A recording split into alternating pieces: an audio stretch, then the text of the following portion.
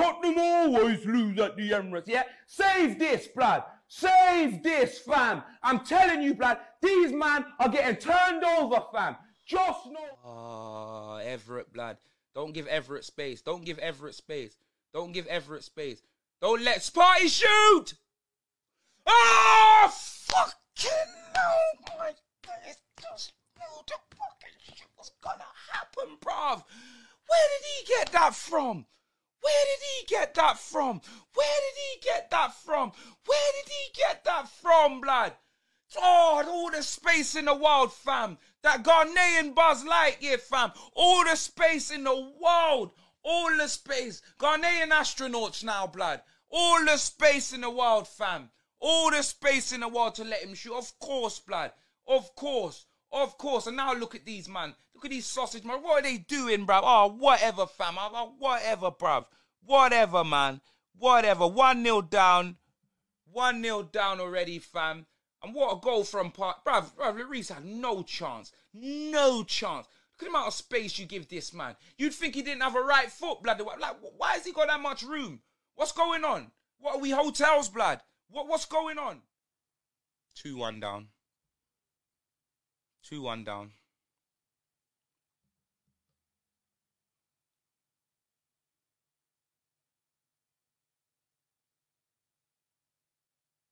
Why, man?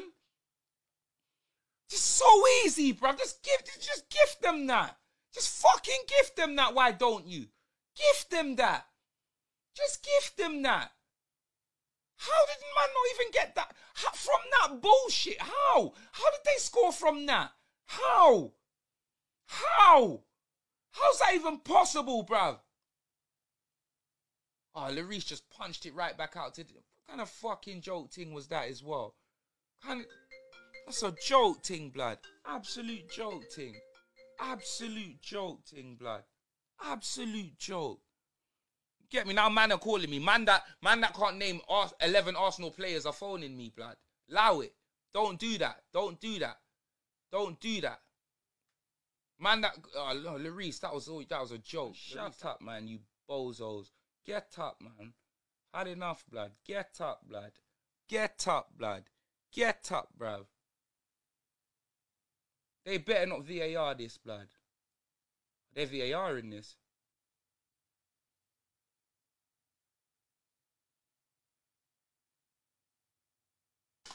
Oh my days, blood. He's been sent off. Oh my day. You fucking idiot, blood. You fucking idiot. You fucking idiot. Get him out now. Fuck this guy, blood. Get him out. Bro, you know the amount of time I don't want to see this guy and it takes him getting red carded, fam, for me not to see this puss. Whatever, man. Fucking hell, blood. What an idiot, blood. What an idiot. What an imbecile, bruv. What an imbecile, blood. What an imbecile. Here we go. We're just going to get opened up now. Opened up at will, blood. Opened up at will, blood. Opened up at will, blood. Yep, 3-0, blood. 3-0, 3-1, 3-1. You know them way there. 3-1, bloods. Fucking 3-1, blood. 3-1. 3-1, blood. Alright, whatever, man. Whatever, blood. Whatever, blood. Whatever, fam. Whatever. Whatever, man. Dickheads, blood. Of course, blood. Of course. Of fucking course, blood. Of course, blood. Of absolutely course, blood.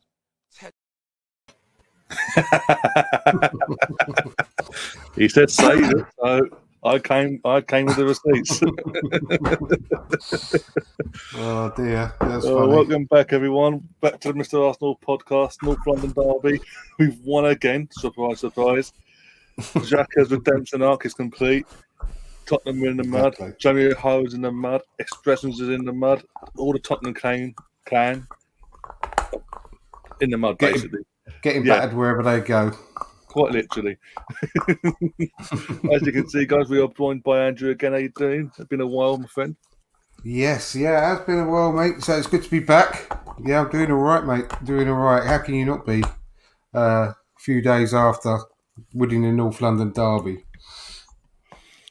Yeah, my throat's still hurting 2 days later. Yeah, I bet. Oh dear.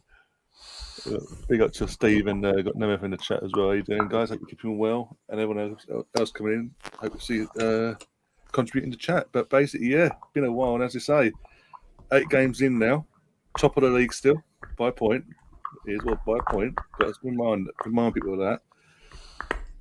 But 8 games in, 7 wins, 1 defeat. I know, it's mad. We've reached the magic 20-point mark already. I know, and yeah, I mean they've said any teams that have been on 20 plus points at this stage of the season has always finished in the top 4. So, touch wood. Marty didn't like that. Touch wood. I know. So that was amazing, wasn't it? So yeah, let's hope it stays that way. But yeah, I mean, we're not aiming it for top 4 anymore. Anyway, fuck it. We're the top. That's like exactly. Exactly. Yeah. We sort of said earlier on in the season, why can't this be another Leicester type year where something amazing happens? Why not? Let's believe. Let's believe that it could go that way because we're playing good. We're playing well enough. And the only team that getting all the headlines is obviously because of the cyborg they've got up front. Manchester City keep getting all the headlines all the time, but and they just say they just skip over the fact that we're actually sitting above them in the league at the moment. So let them carry on. Let continue to go under the radar. Well, this is the thing over the weekend. Obviously, we're ecstatic we won. The performance from Arsenal as a whole. We dominate from the first second to the end. We dominate. I don't get when they had a brief 3 minute period where they tried after the penalty. Yeah, and then that was it. We dominated them, and then people going, "Oh, but the red card changed the game." It's because it was 2-1. Was you watching the same game as everyone else was watching? We absolutely we controlled the game. Period. We played at the home team. We took the game to them. They tried. Literally, I was there. I'm in block 4. Kickoff starts. They're kicking off the game off, and they literally pass it back and they hoof it to us and go, "Come at us." It's like, okay. Yeah, I know. When Partey scored, and it was like, "Oh." When you watch Partey's goal back as well, and you see he's not even when he's hit it. He's on the outside of the post. So as he's hit it, it's curled away even further away from the post and gone in. So it makes it even. Yeah. It's about time. It only took him 2.5 years to get an actual shot of his foot on target. Yeah, don't you remember? Well, I could put it on the WhatsApp. I said he was saving it for Spurs. Yeah. It was a season later, but he did miss that game against Spurs. But he did save it for Spurs. He did save it for Spurs. Bless him. What a better way for it to go in. But yeah, well, what a goal. I mean, that got glossed over as well, through the highlights. They didn't really say much about it. What an amazing goal that was. But yeah, it was an incredible hit, wasn't it? Oh yeah, it was fantastic. The way for me, it's a way to wrap his foot around it and controlled it first time. Didn't even take a touch. Ben White passes it after him. He just runs onto it and hits it first time.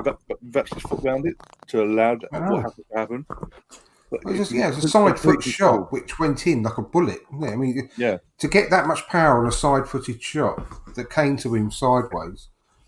We didn't even run onto it. He just strolled up to it and whacked it with his right. It's amazing, and it went straight into the postage stamp. But it looked like it curled that much. It looked like it went in, sort of more to the middle of the goal, didn't it? But it wasn't. It was like pinpoint. It was unbelievable. Pins, yeah. But no, it was. And again, I said this yesterday. I was doing a stream yesterday, and Neil popped into the chat, and we were just chatting about the game as well, and in general about my feelings about Arsenal. I'm like, to a man yesterday, there's not one player you can say that started or came off from the bench, or you can say they were carried.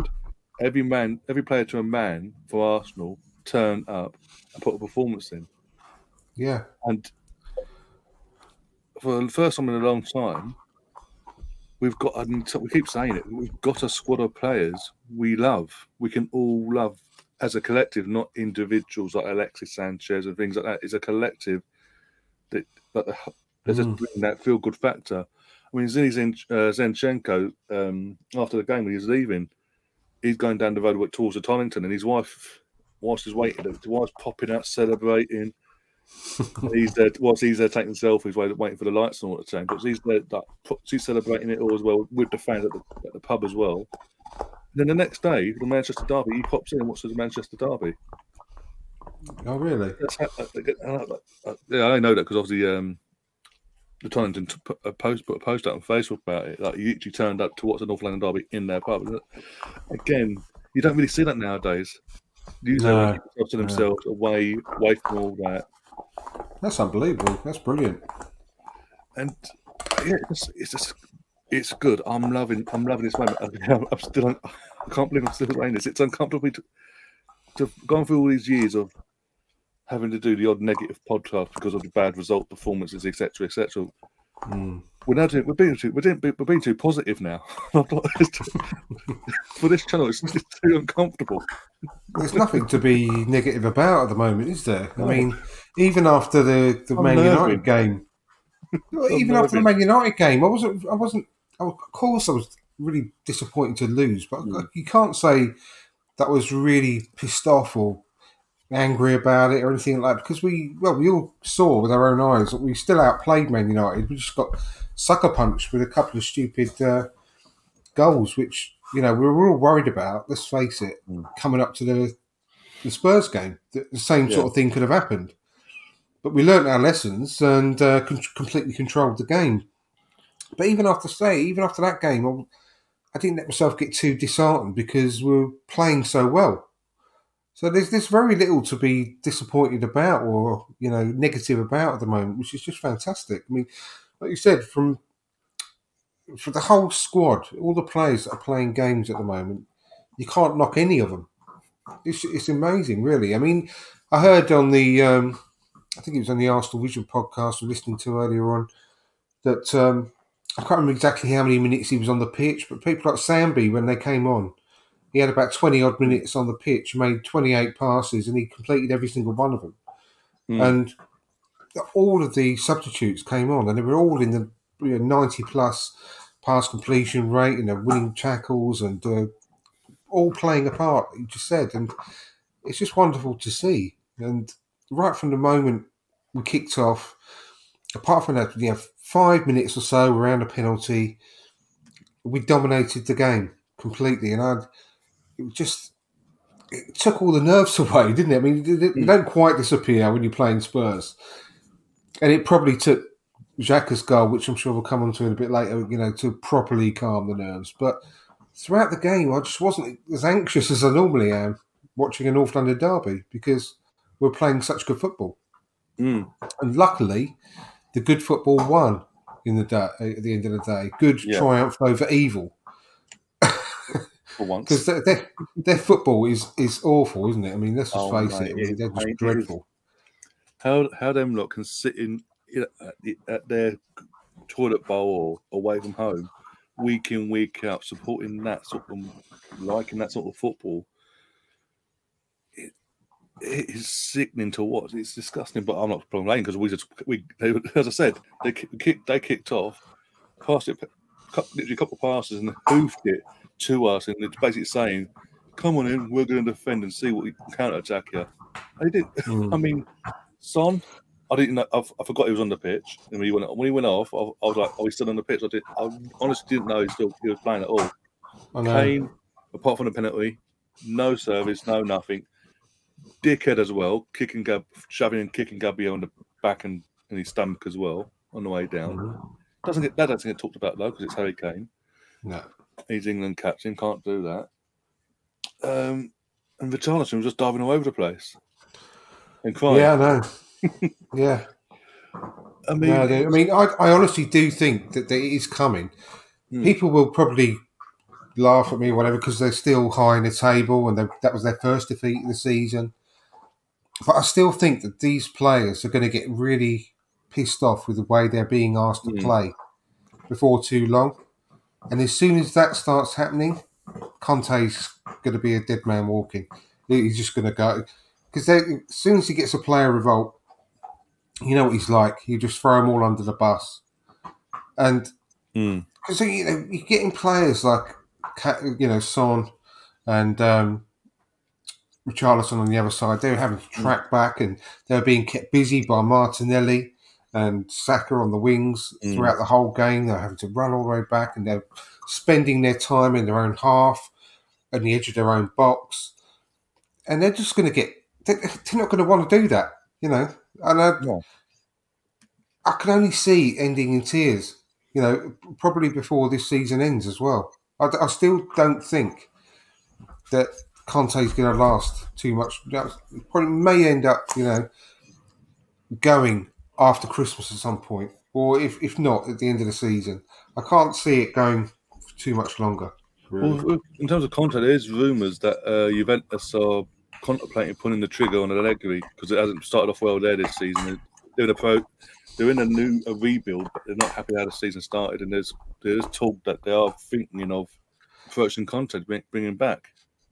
Yeah, I can't see it. Contemplating it.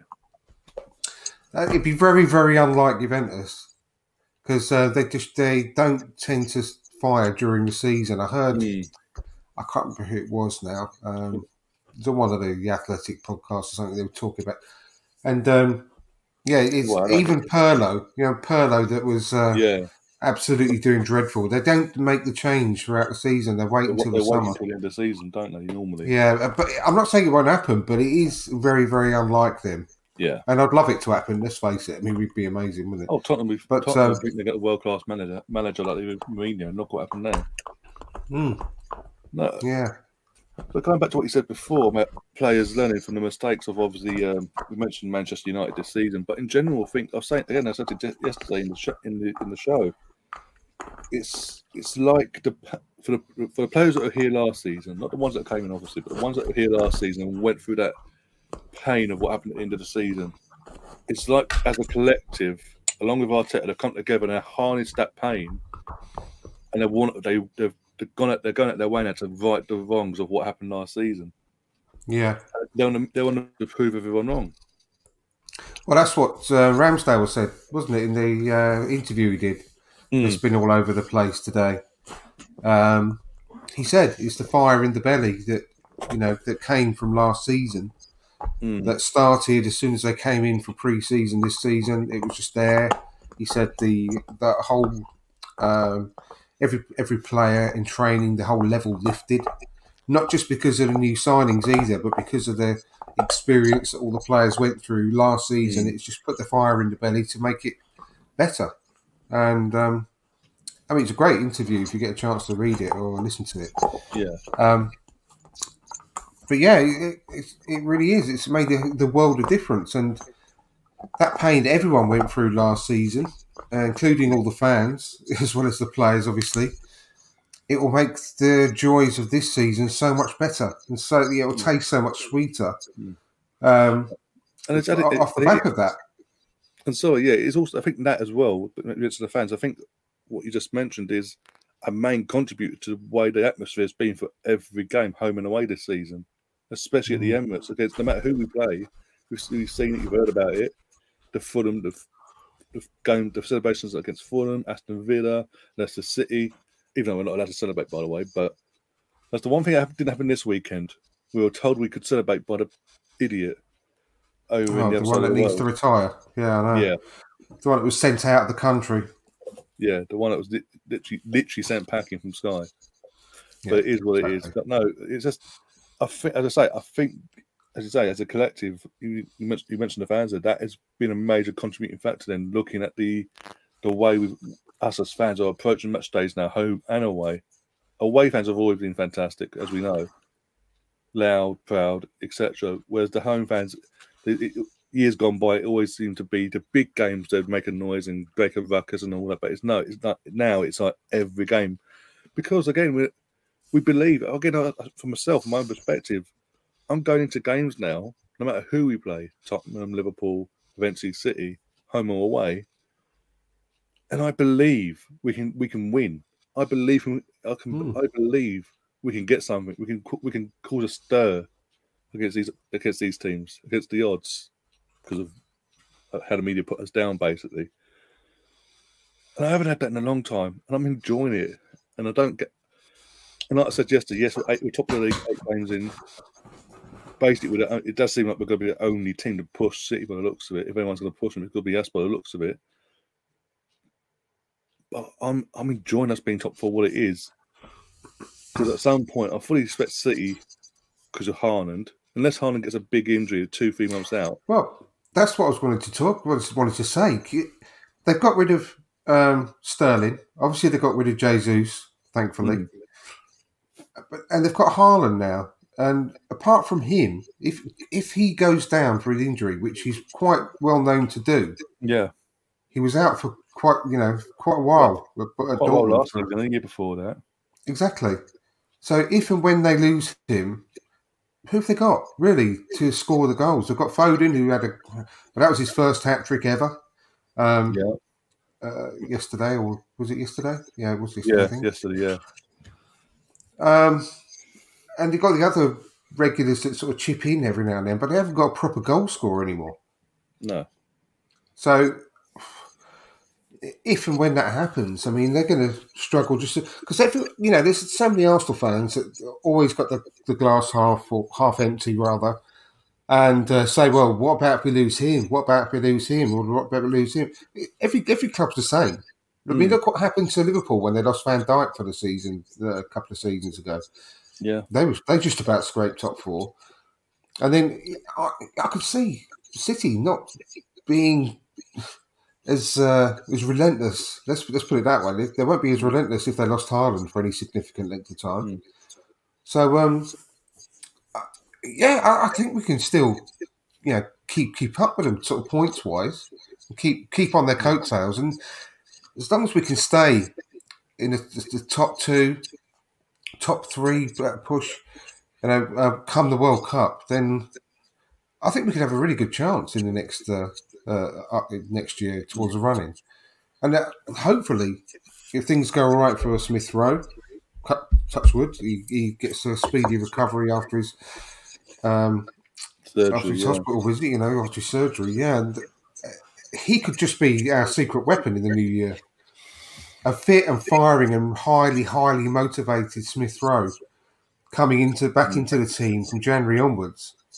That could really be a massive bonus to us, He could be a secret weapon coming in. Because obviously, look what happened last season when he got his chance before, in the early start of last year when he's scoring all those goals. I mean, if he could come back and do that for us in the new year, that would be huge. It would be, and I'm of the mindset in terms of us being between us now in the World Cup. If we beat Liverpool on Sunday, I was saying to someone earlier, this has turned out to be a good week for us. We've got no travelling to do. We was at home on Saturday, we're home Thursday, we're home on Sunday. No travelling. So, and with the opponent we've got on Thursday, full due respect to them, Bodo, Glint, whatever they're called,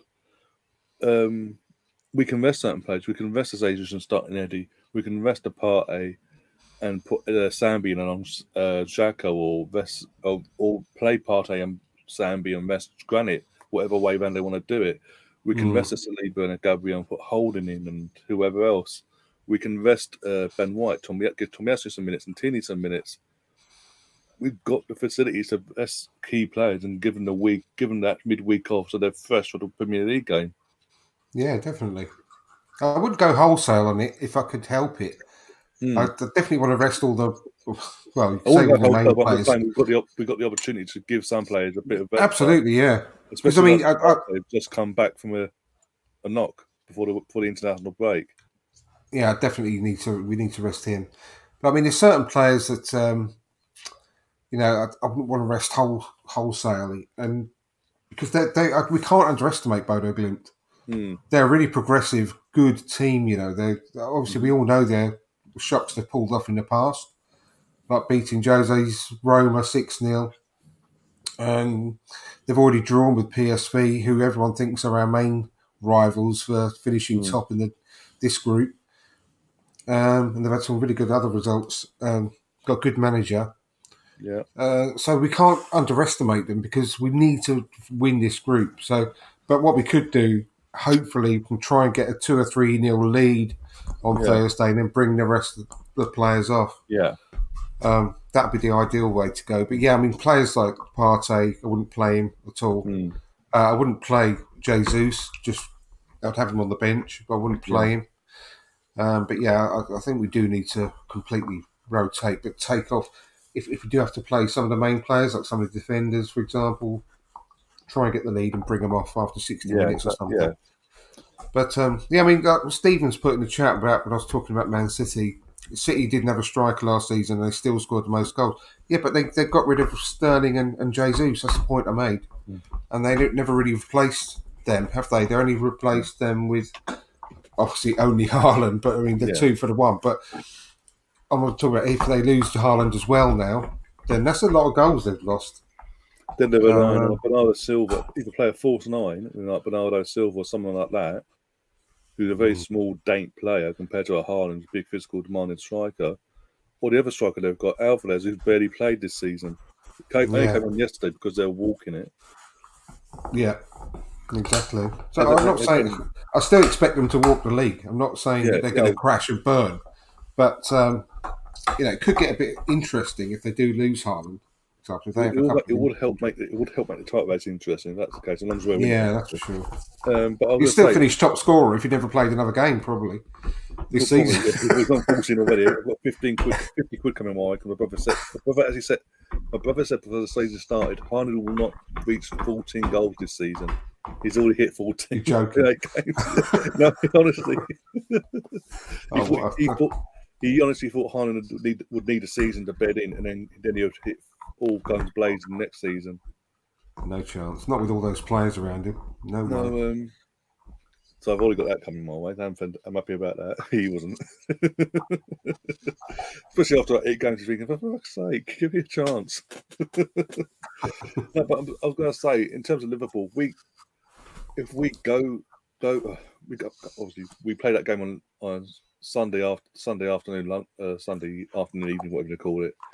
We by full time have won that game with the fixtures we've got between now and the World Cup, and the way them teams are performing. I'm not fearful of Chelsea. I think we can put them to the side where they're not. I know Grant and Potts just come in, but they got lucky on Saturday. Is all I'm going to say.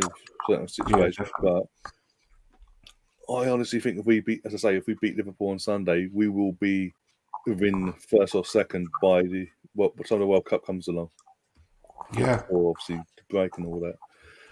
That's my opinion, because again, the teams we've got don't seem like they give us any problems. Because we, as I say, we see the form we sort of, as I say, that all that pain we can't, as I say, you mentioned about pre-season. We won every game in pre-season, I believe. Like we did, on the pitch in front of fans, not including the game behind closed doors, and we've carried that form into the season, and we just seem a team possessed. We don't seem to want to have any. There's no let up. Even that game we did lose, it was only 2 moments where we switched off defensively that allowed United to win that game. If we'd been on it, I'm fully convinced we would have gone on to win that game. Yeah, I'm convinced if we play them another 10 times, we'll win 9 of them as well. No, exactly. That's how frustrating it is, but never mind. What's done is done. We learned from it. That's the good thing. That's the thing. And this is the thing that myself, Gary, are discussing and we were a bit concerned about when we lost to United was how are they going to react now? Because last season when we lost, it went on a run of another 2 or 3 games of defeats before we picked up again out of nowhere. And it's something they've learned from. I think the European game that midweek against Zurich, even though what happened obviously with the Queen, that news came out. Was it that? Was it after? Yeah, it was that, wasn't it? Yeah, it was. Yeah. And we again, there's a few changes as well. Only a few changes, obviously. But we used that game to bounce back. So come Brentford on the Sunday, we weren't coming into the game on the back of a defeat, on the back of a win. and we all know what happened at Brentford. Mm. So again, it's not another positive. Again, we've learnt from last season, and again, I'm loving it. And going back to the game as well. We obviously were winding up, we're coasting. They get the penalty. He obviously scores it as he does. The defending should have been clear for me. I was at that end. It was a poor first touch from Xhaka that put Gabriel in that situation. Gabriel tried to retrieve it, but it was that's a split second late. Otherwise, he would have been fine. But I'm not going to blame anyone because it's just a freak of nature where the ball just hit off Xhaka's leg. It's not going to go at him or nothing. No, they always get a penalty, mate. They always get a penalty. Yeah. And Gabriel was just trying to do his job, but he just, again, split second, and that was the difference in that. But again, fans, right, okay, we're going to have a go at him for scoring and celebrating because he's an Arsenal fan playing for Tottenham. But right, now, come on, Arsenal, we'll get behind you again. And again, the players are feeding off that. And they didn't. Like years gone by, they didn't let it get to them. The goal going in. They just went, okay, dust yourself down. We're going to fucking go for this again. And was it 3 minutes into the second half? Jesus, again, I keep saying this week in, week out. If we'd had him last year, we're in top 4. Period. He's doing things in the box. He has shown in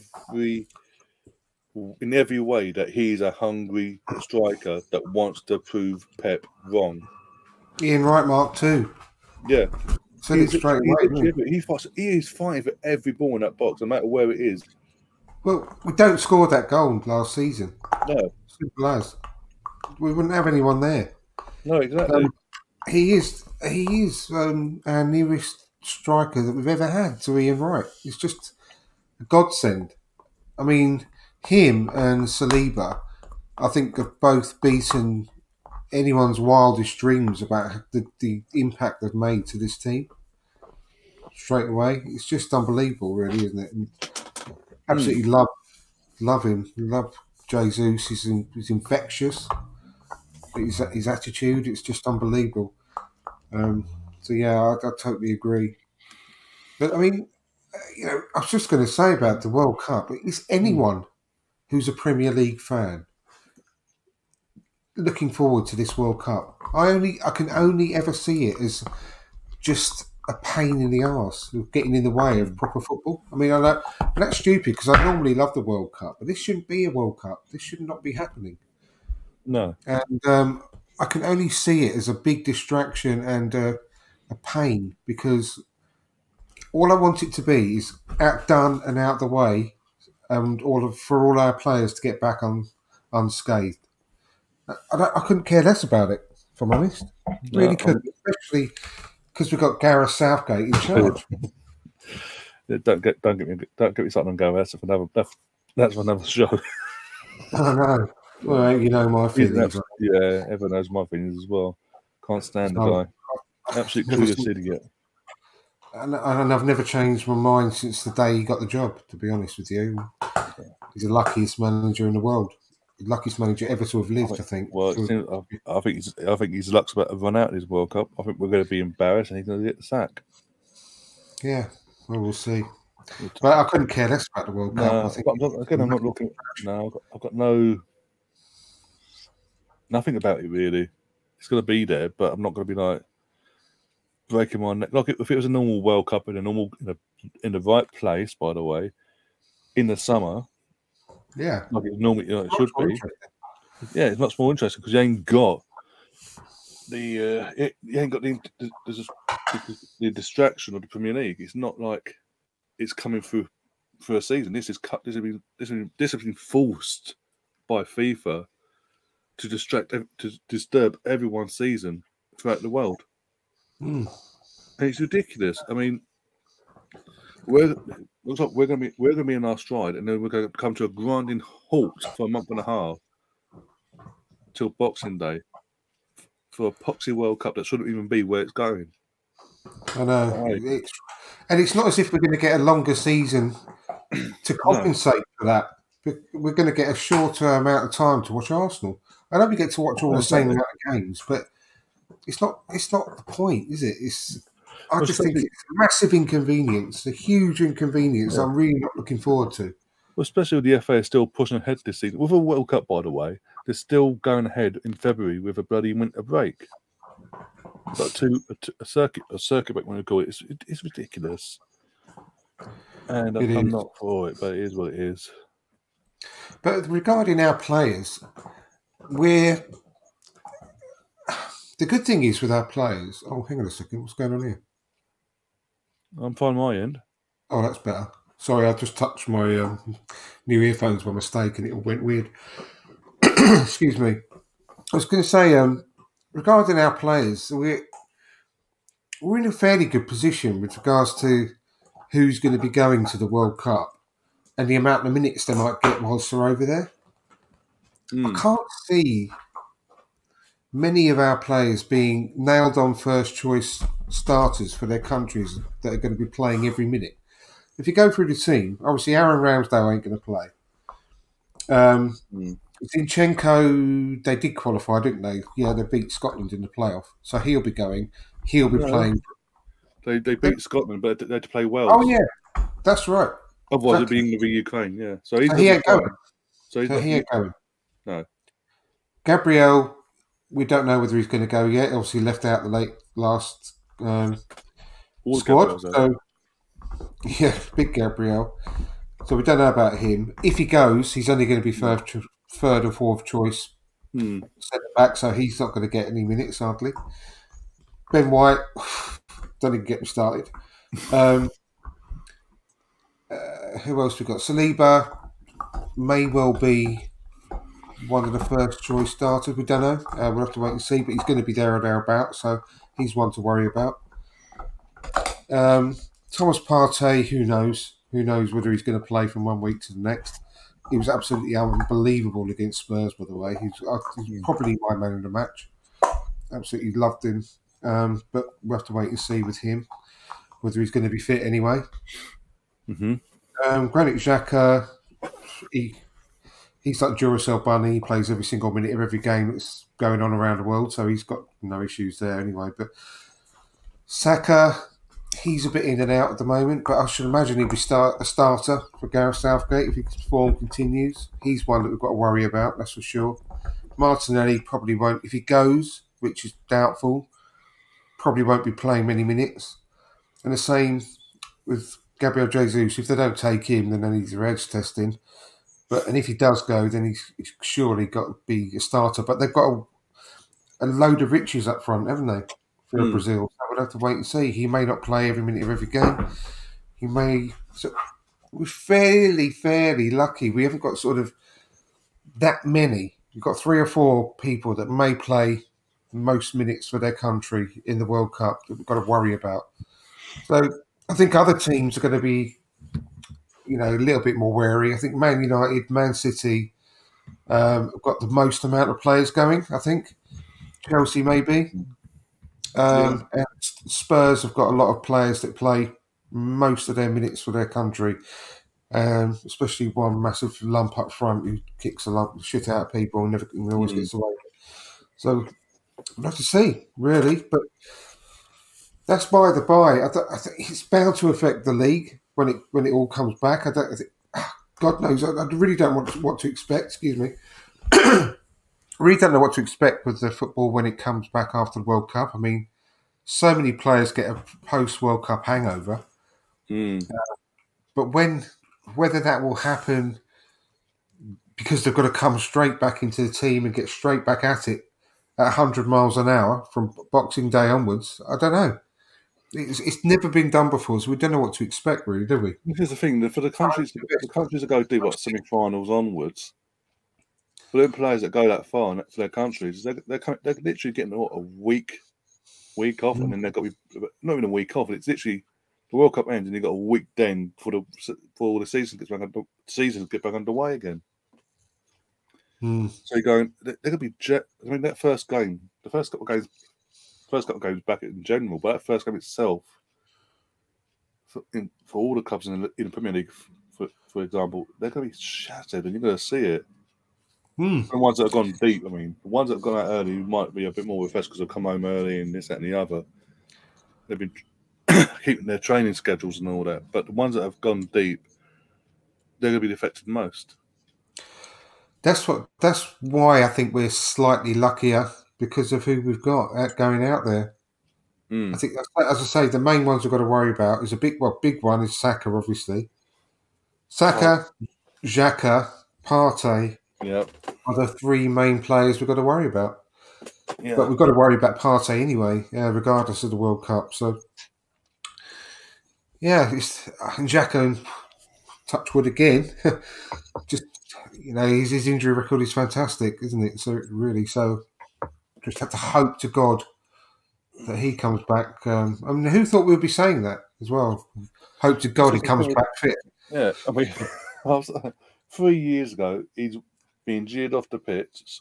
Sorry, he's given the V's, the bird sign and all that, telling fans to work the stick it, this, that, and the other, throwing the armband to the floor, throwing his shirt to the floor.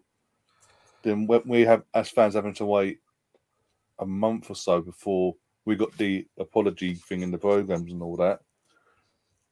And then obviously he was linked to Hertha Berlin. He was meant to be going to. Arteta convinced him to stay at that time. And then most recently, between then and not this summer, just gone last year's summer, when he was linked to Roma. Most of the fan base was like, just fuck off, just go, because we'd had enough. Because even in the lockdown season, he was doing stupid things, grabbing players by the neck and getting sent off and letting the team down and this, that, and the other. And we'd had enough at that point. But it seems that the second he's been given, obviously he didn't go to Roma last year, he got given an extension, a new deal basically with Arsenal. And after the City game away last year, slowly and gradually he has got better. We have started to see the granite that we see for Switzerland and what pissed us off so much beforehand. We're starting to see that on a more regular basis, and he's not letting us down. He is actually leading as one of the main figure points of the squad, leading every goal celebration, every goal we score, be it 1-0, 2-0, 3-0, whatever. When we get in the huddle, him, Jesus are there giving the orders like use our heads now, But he's leading by example on the pitch. We're actually seeing that now, and with that, and I think another thing while we're seeing in terms of his actual performances, is because he knows he's got someone in Partey he can rely on. That if he goes a bit forward, he's got someone like Partey behind him that can just protect the entire, be that link between the defence and him. Exactly, and doesn't it make you wonder, right? If he'd have been playing like this in that position for the whole time he's been at Arsenal, what difference that could have made? Because it almost feels like we've lost and been robbed of like 3 or 4 years of Xhaka playing the football that he can play.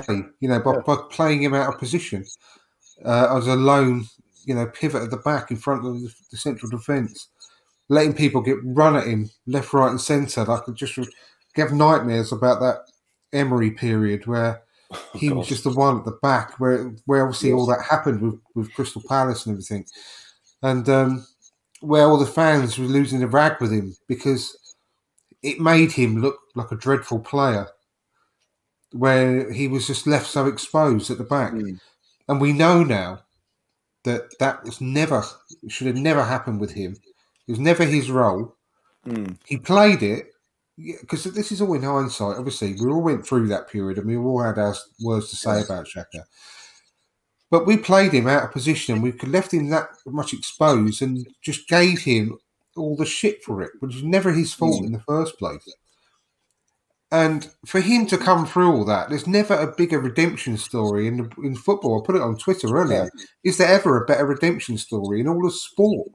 For someone to come back the way he has and win back the fan base. I think that's unheard of. Absolutely unheard of for one player to turn around, 60,000 fans in the stadium and so many fans around the world to change their opinion on him is unrivaled, I think. And remember, they were going to make a film about Jamie Vardy after Leicester won the league, about his story. Can you imagine the film if Granit Xhaka managed to lead us to the league title this season? Oh my God! Can you imagine the story that would create? Going back to when he's, throughout his Arsenal story so far, and for it to end with him lifting the Premier League title. I mean, you can't write that sort of stuff. I mean, if you actually sat someone down and said this is what's going to happen, you'd be carted off to have your head tested. But it could happen, couldn't it? I mean, it would just be an unbelievable story for him, and I couldn't be happier. How many years has he been with us? 6 years, and it's his first ever Player of the Month that he won last month. It's his first ever time he's won it, and I couldn't be happier for him. Really couldn't. He won an award today as well, didn't he? Your Player of the Month, wasn't it? Yeah, sorry, yeah. It's the first one he's ever won. And he's put a message out. I didn't see it myself, but as we're going live, he's put a video message out to the fans and all that. Yeah. So that's where I put my comment about him. The redemption story, and has there ever been a better one? I put it underneath that video. Honestly, I couldn't be happier for him. I couldn't be happier for any player at the moment because of the courage and determination and character that he's shown to come through all this and still be here now, and to finally get his own chant after all these years and the fans to love him once more. I just think it's absolutely brilliant, and long may it continue. And I think, again, and also, sorry, one last thing before I say one last thing. So I do apologise. Is there a better midfielder in his position in the league at the moment on form? Well, no. Form. I was coming home from the game with my brother on Saturday, and he actually was in the discussion. He actually said, after that game today, Ryan, you do realise he's now he is the informed player in midfield. Period. Better than more informed than De Bruyne. Listen to all the players. And I said to him, like, this is what I wanted to see from day one. This is my frustration. I wanted to see this. But my angst was always the other side of things that we've talked about already, the discipline and this, that, and the other, the ill discipline, that side of things. And then when the incident with Palace, like, he's part in that, like having to go to fans in the stadium for idiots online. But my main gripe was discipline. We all knew there was a play there because we see it for his country every time they played. So to now see that, and as you say, no play. But we know why that problem was now. I mentioned this yesterday. The only play that comes to mind, and it was brief as well. It was only brief. It happened because it went backwards again. Was a Boué. Because remember when Boué was going through a phase where it just weren't working for him. He came on against Wigan, played 10 minutes, and then that 10 minutes was 10 minutes from hell. Everything he touched, done, just went against him. And he got subbed off. He got booed and jeered by the home fans. He was at home to get to Wigan. He got booed and jeered. He was completely distraught, you could tell. And then by February of that season, he got the fans back on side. He did it half in the year, like really got behind him again. But then, about 2 months later, he fucked it up, and then he was out the door. Yeah, I mean, it was a good story, but it wasn't at the level of Granit Xhaka, was it? No, and that's the but thing. We know with Granit, it seems like we're at the beginning of where, as I say, that incident, and it's come full circle all the way till now, and we're now seeing. And I don't see it. I don't touch wood. I don't see it going backwards. I can only see it going forward and getting more and more love week in, week out. And I think what's also got fans realising and getting on the side of Granit. Again, I get going back to it. The Granit, the Amazon documentary that could start the season. It's not just benefited. That the dropping when it didn't just benefit the club as a whole. It benefited certain players, and I think he is one of them because that moment back a couple of years back was touched on. Yeah, and he opens up. He actually, if you go back and watch, for anyone who hasn't seen it, go watch it. he does open up about that, how he, in that moment, how he felt. And basically, as far as he was concerned, at one point, he wanted out. It was Arteta that pulled him back in and said, I need you. We can fix this. We can work together and go from there. Yeah. Well, and now, look what we got now. I know. You touched on the fact about all his, all the disciplinary issues that he had.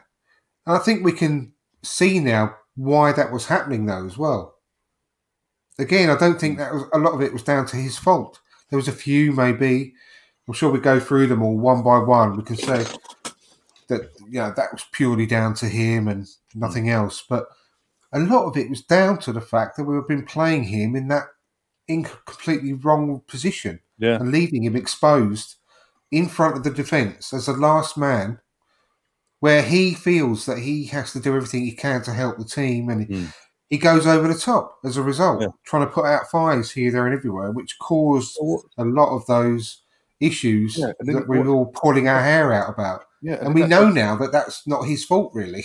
And in that documentary as well, in the aftermath of the first leg against Liverpool last year in the semi-final, after he gets sent off, and the next day he was like, "It's not my fault, but you know what, guys? I'll take the response. I'll take the flak. It's all on me.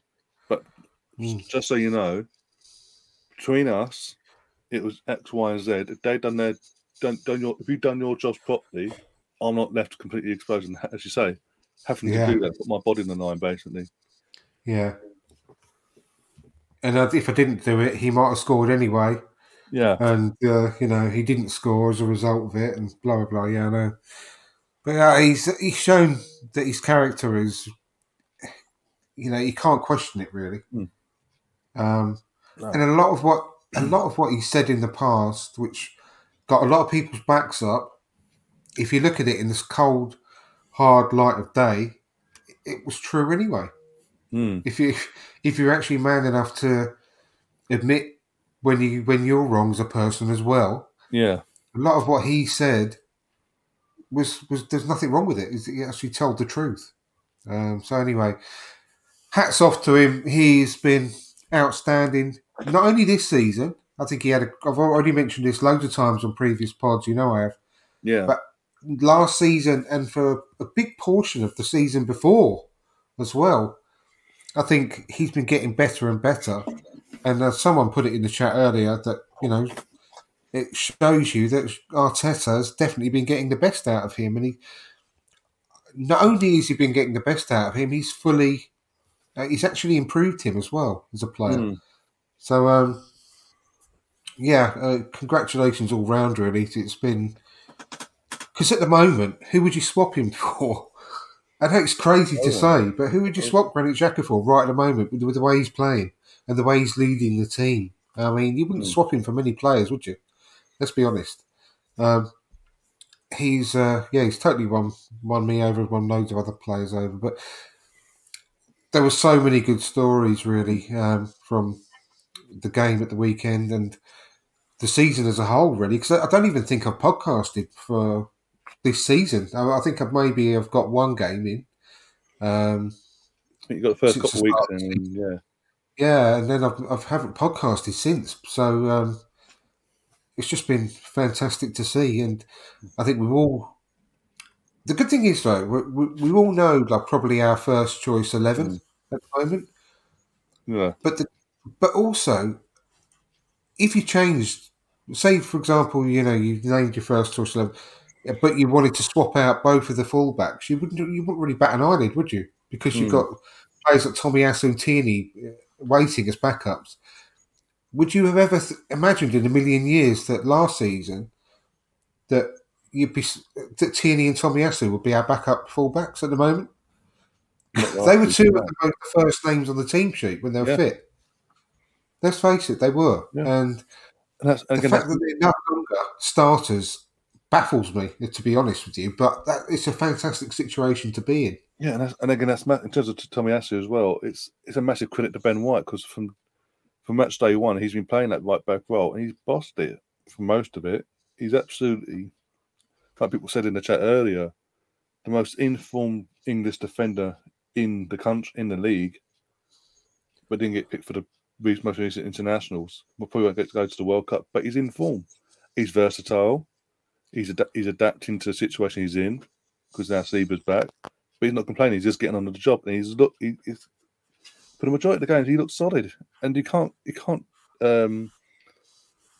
dispute that he deserves to keep starting ahead of Tomiyasu, and that means that now we've got competition at right back. Like you say about Tierney, for his first few years here, it's just been basically him, and we've been trying to find someone to keep him on his toes. Being the most recent was Tavares before this season, but there just weren't the quality enough. Now we brought Zinchenko in, who is that versatile and is good enough. He's now, as you say, he's now our first choice in terms of Zinchenko. He's now our first choice left back. And yeah, exactly. It keeps players on. It's competition for. I guess what I wanted. I want competition. I don't want any of my players getting too comfortable in their position and thinking they're safe, that they're guaranteed. They need to know they're going to have to fight every game and every second of every game for their place in the squad.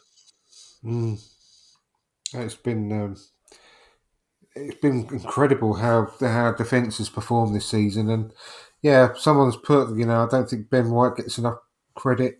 No. Nobody gets respected. I think he's been outstanding this season, and I actually think he himself is improving game on game as well.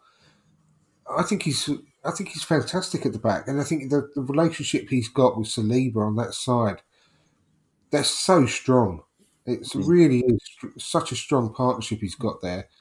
I also get disappointed with the lack of respect that a lot of fans put on Gabriel, that because he made that mistake at the weekend. I think it's ridiculous that people are getting on his back saying, does he need replacing? Is he the weak link in our defence? I think you need that good cop, bad cop type of scenario at the back. You need that aggression in one of your central defenders. Yes, he is. He's not absolutely perfect, Gabriel. He does get a bit hot-headed and make the odd mistake here and there. But you name a player that never ever makes mistakes. I mean, come on, every player makes mistakes. But he's a young player still for a central defender. He's 23, 24 years old, something like that. He's still got his best years in front of him. I think his character is outstanding. The fact that whenever he has made a mistake, he hasn't let his head drop, like he may have done in the couple of years ago. He may have let it affect him for a game or so, but he doesn't do that now. He gives all the players rally around him, and they rally around everyone that makes a mistake, and they just get on with it. And he, like, get at the weekend after the penalty that he gave away, which wasn't all his fault, like you said, it was a catalogue of errors. To be honest with you, that led to that situation. But he grew in stature throughout the game again, and credit to him for that, because his character and his confidence is getting stronger and stronger as it goes along. And the partnership he's built up with Saliba, I would not want to break that up. I mean, if one of them had, say Gabriel went down and he got injured and Ben White had to step up and next to Saliba, I'd like to see that and see how it works. But he'd have to go some to make a better partnership than they've got at the moment with Saliba and Gabriel. I think they complement each other really, really well. You've got Saliba who glides around, who's calm as anything, and you've got Gabriel who's got that bit of fight and fire and aggression in him. And I just really do think they complement each other brilliantly, and I think this is only going to get better as each season goes on. So I'm really happy with both, and I can't understand, especially when we're top of the league and things are going well.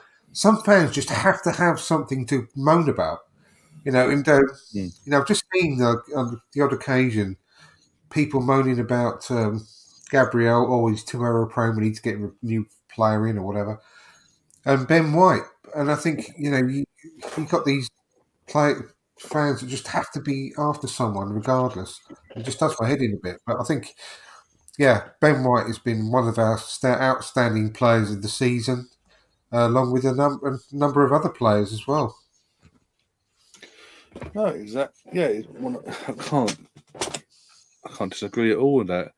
And as I say, that's him keeping himself at right back over someone we saw at the start of last season, Tomiyasu.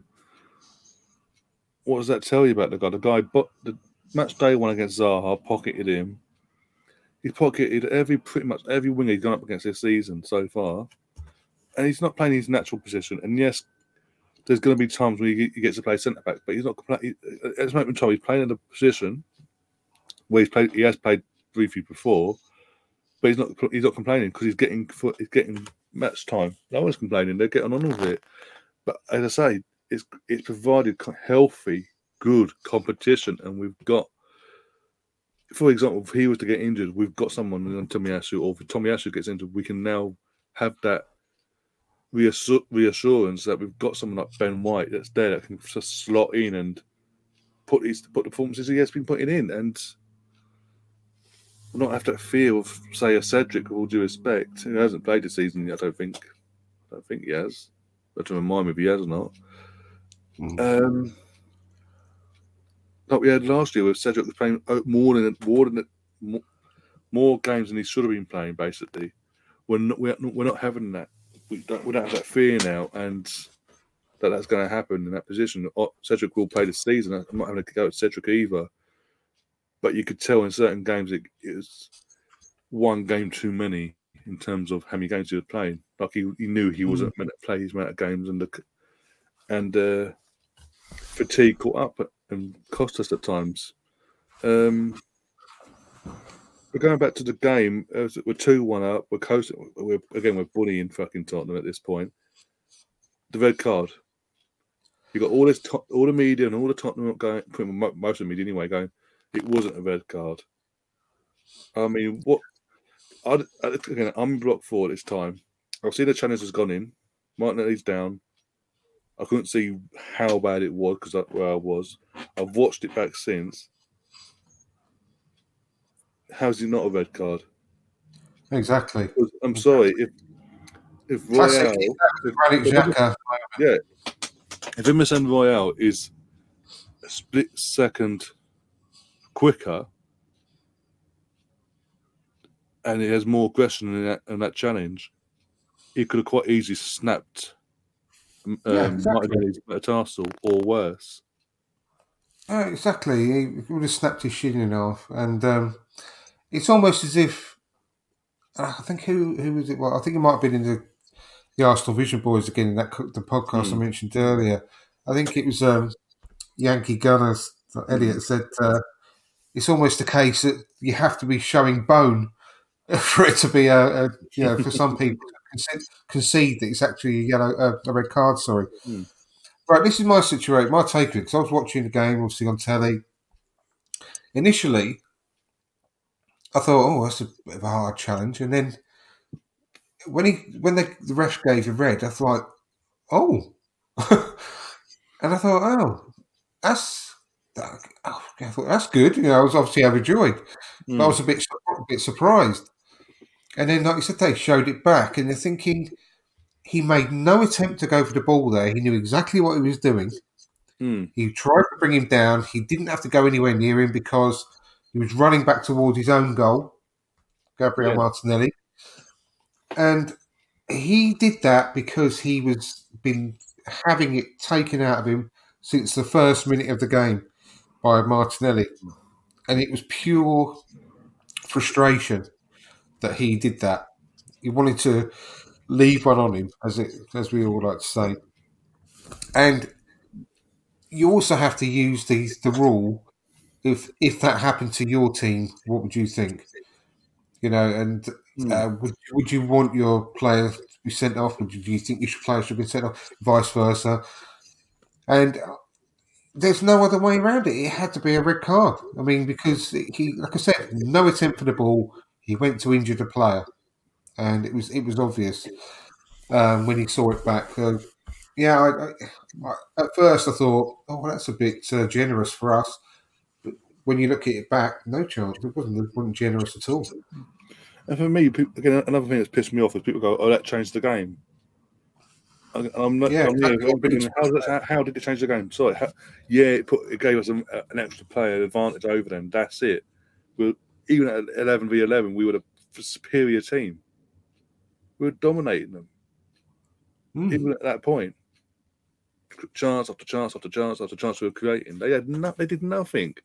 So for me, when people go, "Oh, it was a game changer as well," not really, because the outcome would have been the same. And they, I don't think would have been too affected. And do you know what really pissed me off as well about the game was that as I was watching it, and they'd gone obviously 2-1 down at that point. They'd lost a man, and then he was going to make 5 substitutions at once at one point. Conte, I think it ended up with 4, wasn't it? I think it's 4 that he brought on at once. And basically, they chucked in the towel. But Conte, being like the wily old fucker he is, he wanted to make it all about the sending off, like you just said, and sending off change the game. He wanted to make it about that. So, we've got no chance now. But the man sent off, going to make the changes and completely take away the fact that we were dominating the game, and he didn't want it to get any worse. I think it was just after they'd gone 3-1 down that he was going to make all those substitutions. So it was no way was the game changed on the back of that sending off. No way. The way that they play football, the fact that they had a man sent off doesn't really make any difference to them, because they had like at least 9 men behind the ball all the time, and even then Kane was in our half as well.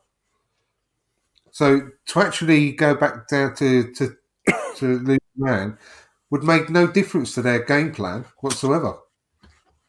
So they didn't have to chuck the towel in at that point either. No. But they did, because they were getting embarrassed. And even then, we were still, even with all them changes they made to salvage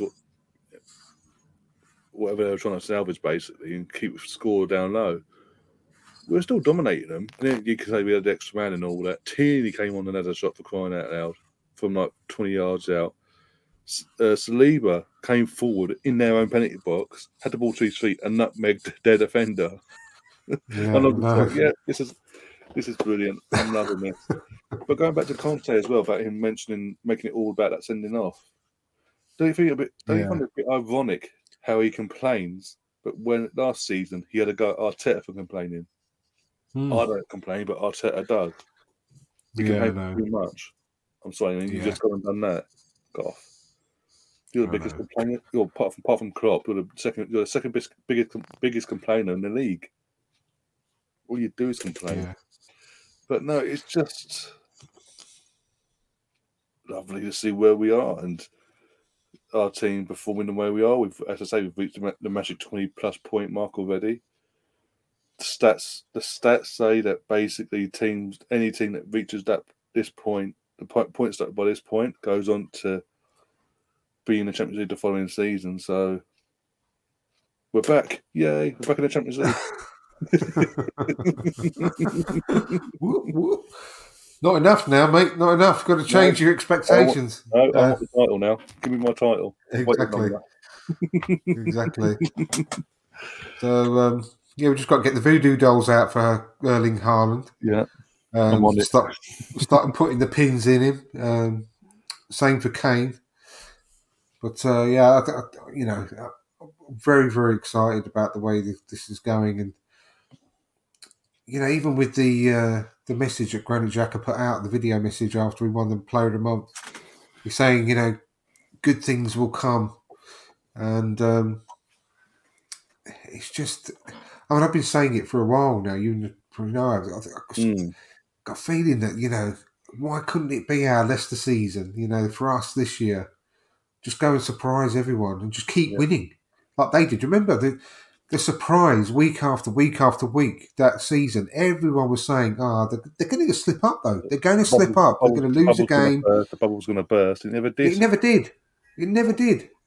And it was mad, apart from the fact they lost twice to us. But anyway, that's by the by.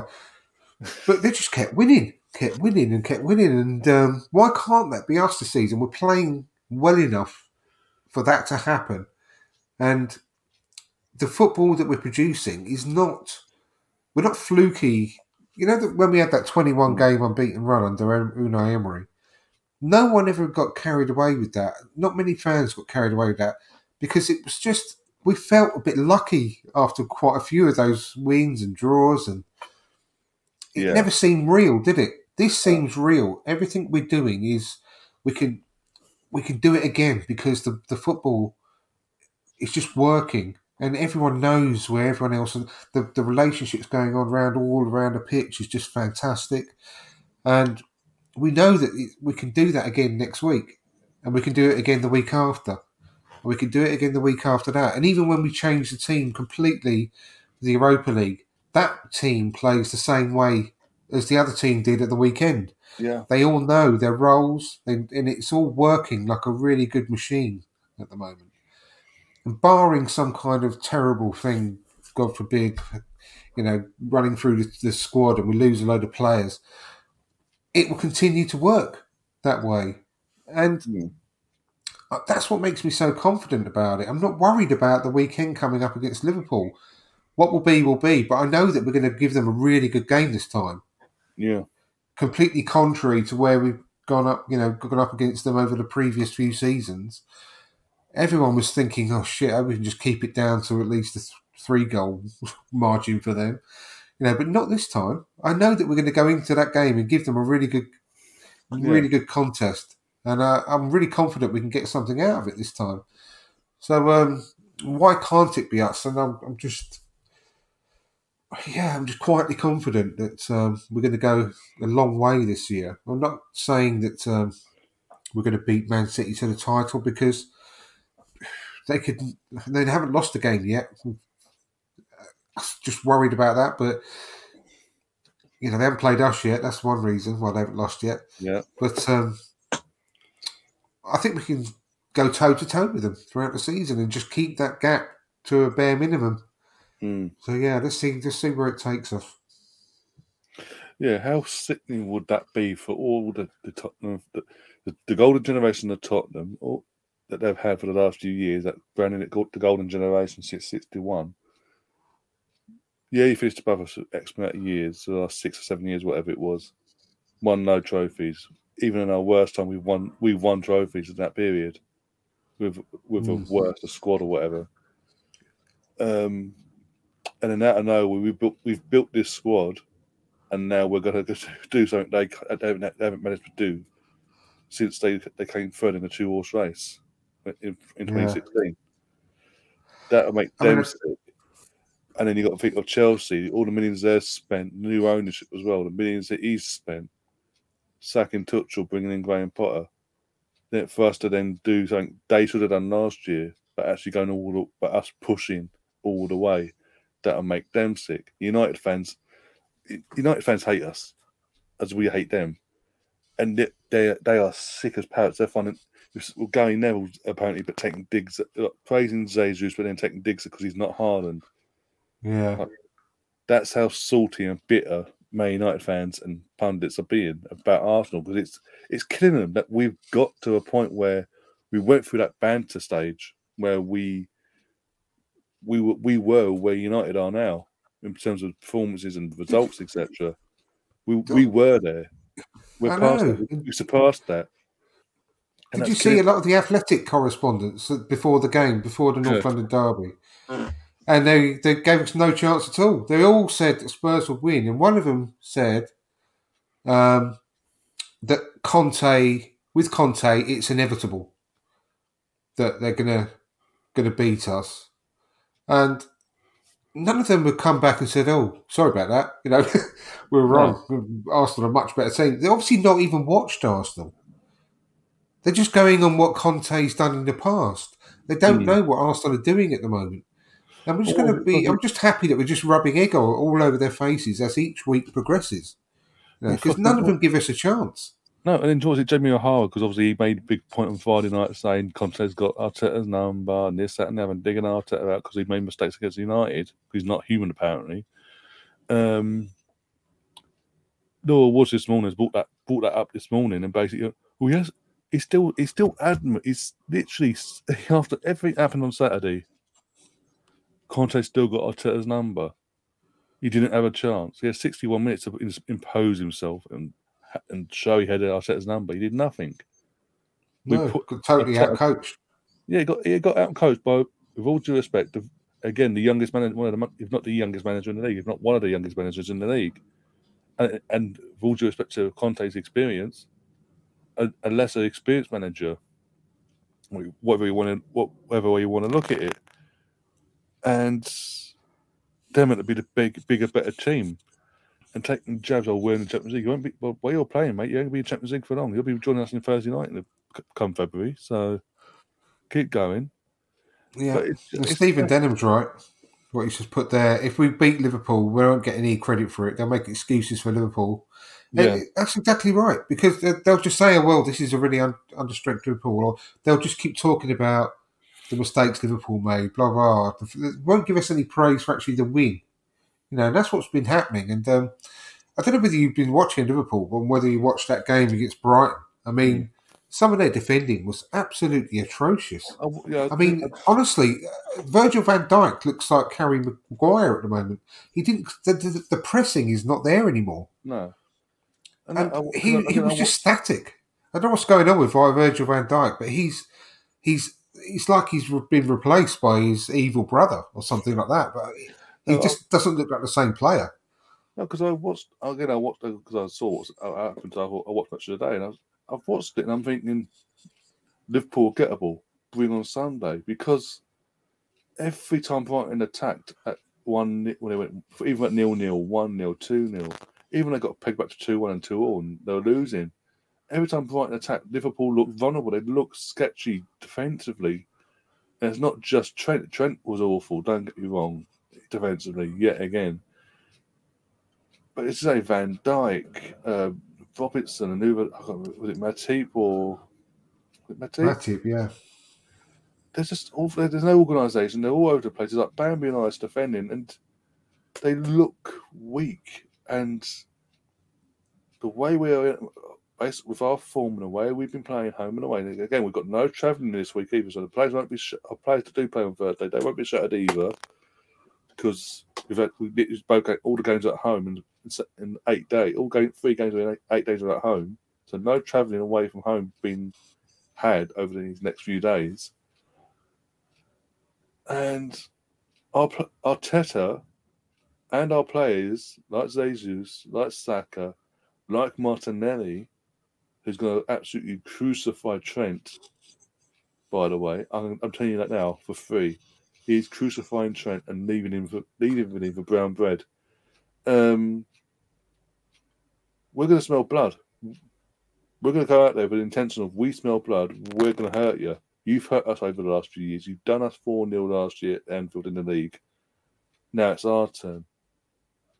And I think that's the mentality now. Because with the addition of Jesus and Sancho, we keep mentioning them too, but does the addition of them two coming from a club like City and that winning mentality, that's not just helped certain players, but the entire squad. It's brought them on another level.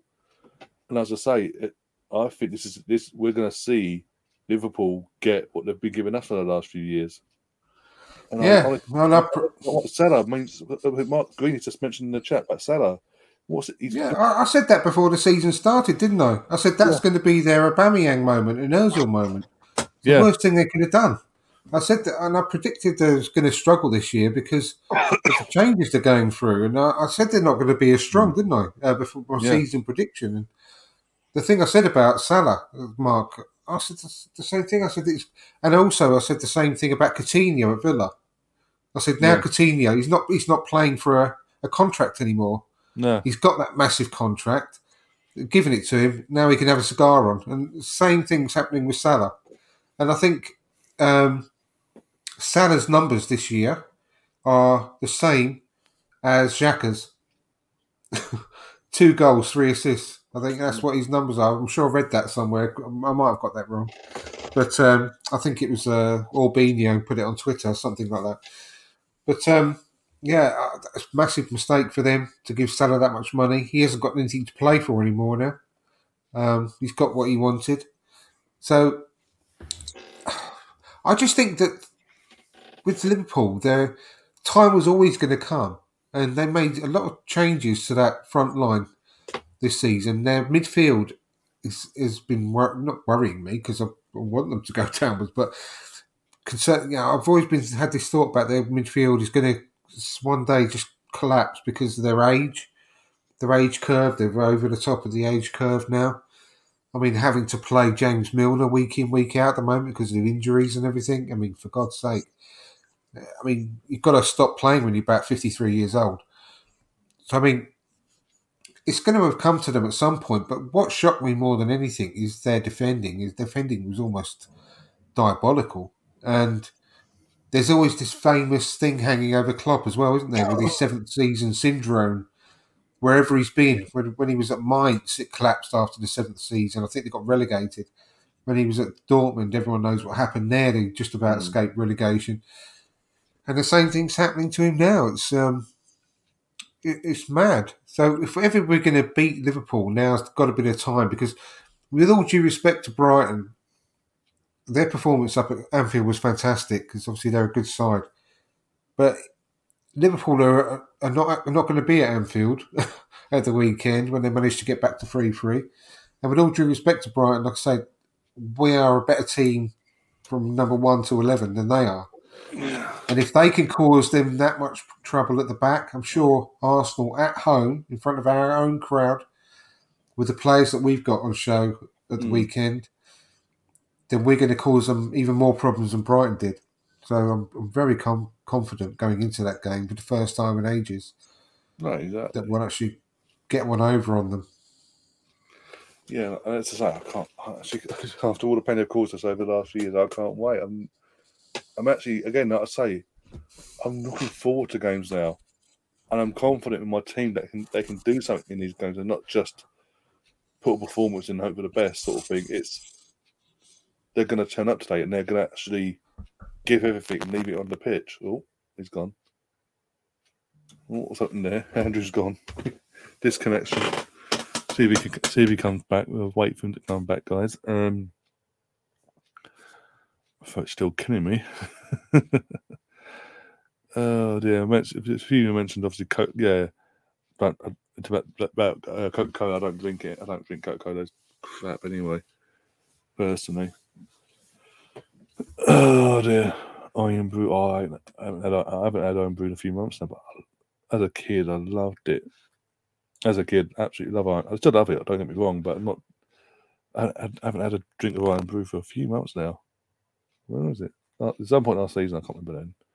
But yeah, it was on offer, so I thought, it was a big 2-litre bottle as well. So I was like, okay, cool. That lasted me how long did that last?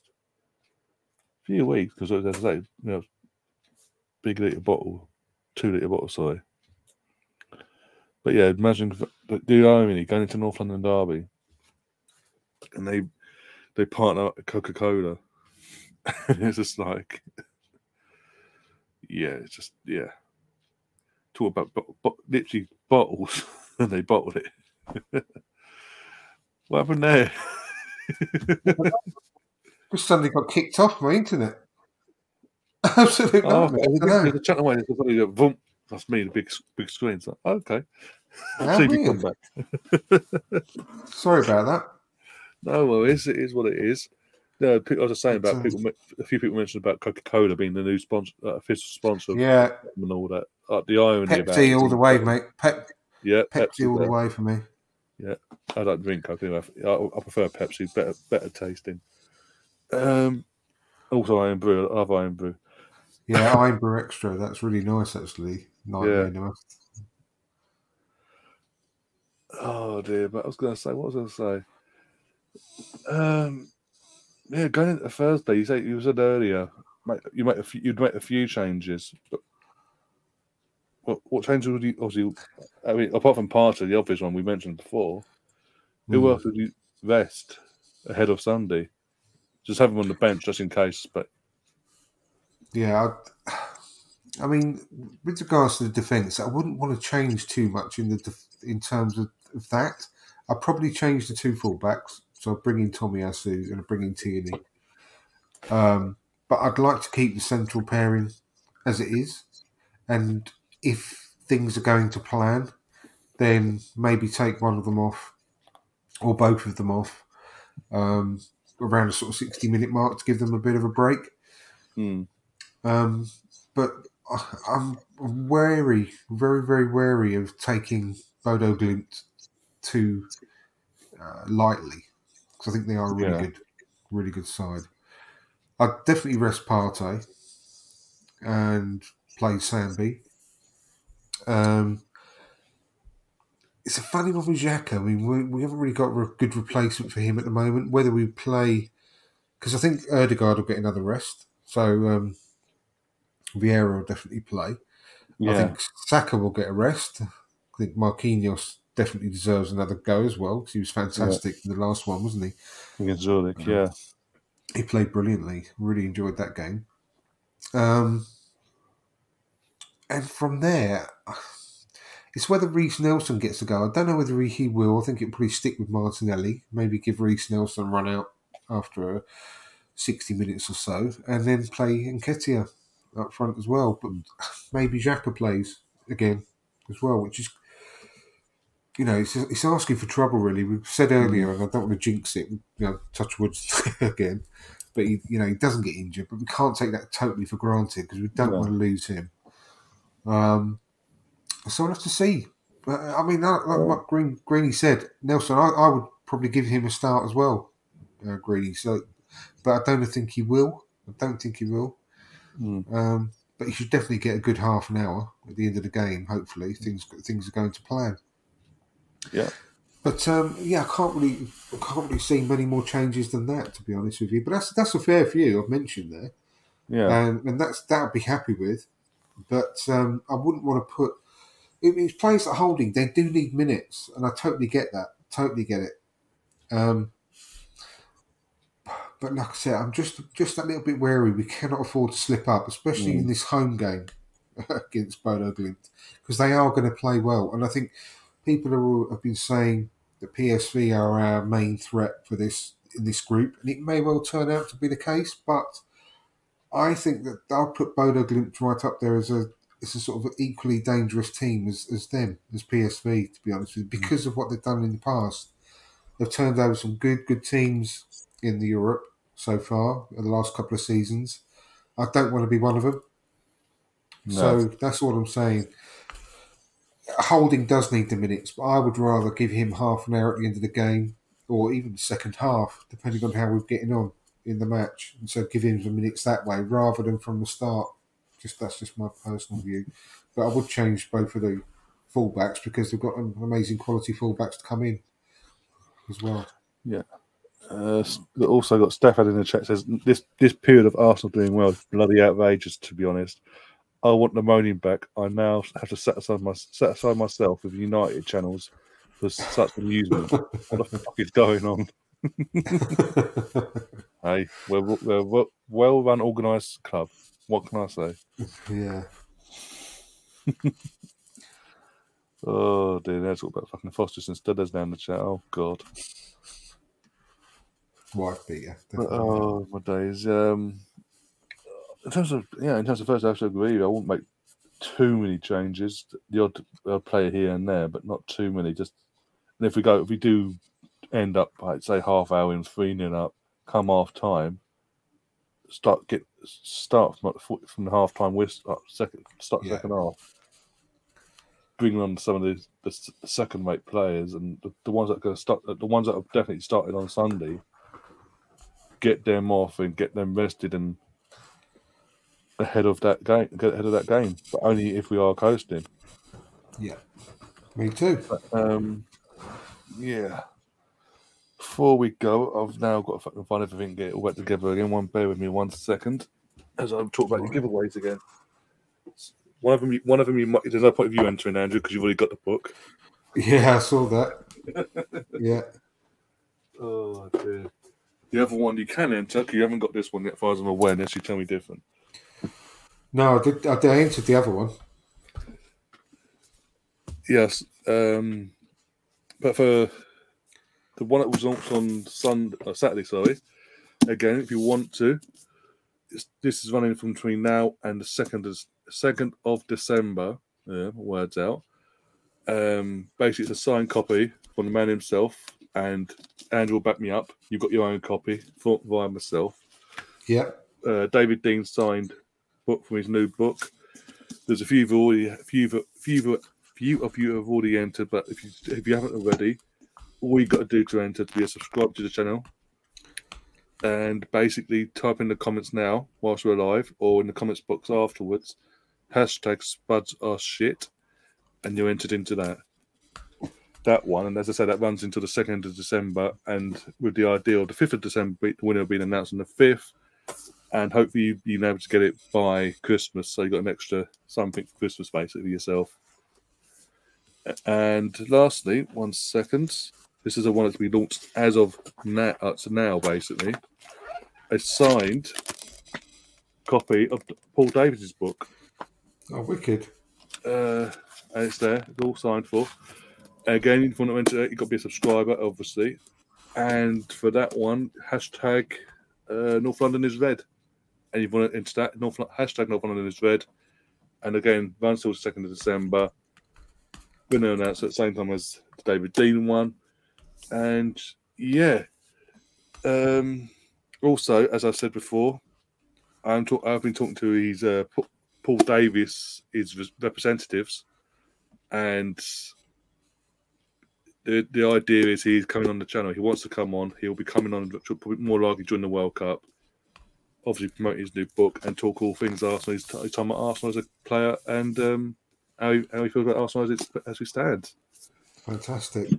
But as we get a date for that, I'll let you guys know. But yeah, it is in the works that he does want to come on, and we're working with his people to get that sorted. Nice one, mate. Great. Oh dear. Oh, Stefan's entered. Such a shit. So Stefan's now put himself forward for the David Dean one. As I say, for David Dean, it's #Spuds are shit, and for the Paul Davies one, North London is red. And basically, yeah, as I say, you've got a few months, but still. And Mark Winnie's put his own unique touch on it as well. Oh, dear. Spuds are worse than shit. Oh, dear. But Andrew, I know, as you say, you've been away for a few weeks in terms of podcasting. You're now back as of tonight. You're doing your own podcast tomorrow, I believe. Yes, yeah. So please come along, everyone that's watching. Come along to my channel tomorrow night, 7:30, from Dial Square to Where. Back with a bang, with more of the same. Got some good guests coming on tomorrow. Obviously, yourself as well, Ryan. Yeah. With one of those good guests. And yes, a few others for us to have a good chat about not just the North London derby, but the season as a whole. I'm catching up on that myself as well. Thoughts about that, thoughts about other news that's coming up, and the games coming up in the weekend and Thursday and the weekend. So yeah, come over and give us some support tomorrow, guys, at 7:30 on my channel. Yeah, as I said, I'll be there. So again, if you haven't already, go subscribe to Andrew's channel, Dial Square to Where. And in terms of this channel, we won't be back. We'll be back on Thursday for the match day watch along for the Europa League game. Friday, we're doing a watch along for the England win versus USA at Wembley. A sellout Wembley, by the way. I keep saying that. It's mad. European champions versus the world champions. Potential World Cup final there if we play our cards right. And then Saturday match of the day streams we always do, keep an eye on our rivals and all that jazz. And then the main event on Sunday, Arsenal v Liverpool. 4:00 we'll be going live, half hour before kickoff. Go through all the teams as we usually do, and have a bit of a laugh along the way. And then obviously the podcast for that will be the next day on, this time next week, basically. Also, I just want to say a big shout out to Steve as well. He was meant to come on, but he wasn't feeling too well, and he obviously didn't want to come on and not be at his best, basically. So I hope he makes a full recovery and have him back in a couple of weeks, because next week he's be away in Florida. All right, for some nice weather. Well, I say that actually. Get well soon, Steve. Yeah. Yeah. And Andrew, see, you've entered the Paul Davis one, so yeah, you're the front runner as it stands. And I think Stefan's just subscribed because he thought he was, but now he is. Top man, Stefan. Top man. Come over and join us tomorrow. Yeah. And obviously, about Sunday as well, with the game as well. Either this Sunday or the following Sunday, mine and Andrew's Q&A, we'll be making a comeback. Yeah, either this Sunday or the following Sunday. Obviously, got to get time sorted, but yeah. Yes, definitely. Yeah, we'll have a chat about that off air. Yeah, definitely. Yeah. But apart from that, guys, I hope you've enjoyed the show. If you have, before you leave, do smash the like button and do share the link around as well, and promote it as much as you can your end as well. It's massively appreciated, because the more you guys promote it, the more new eyes come in, and the quicker we can build this community up that we're building here, and have have more football discussions in the chat, back and forth, and that's what we always do. Apart from that, I'll see you on the other side. Obviously tomorrow on Andrew's channel, and then on Thursday here, back on Thursday for the. I think it's a normal evening kickoff, because it's at home. So about half hour before kickoff, we'll be going live for that. But until then, guys, enjoy the rest of your evening, morning, or afternoon, wherever you are in the world. And as always, up the Arsenal. And remember, come on, you Gunners. Fucking North London is red. Come on, you Gunners. They get battered in.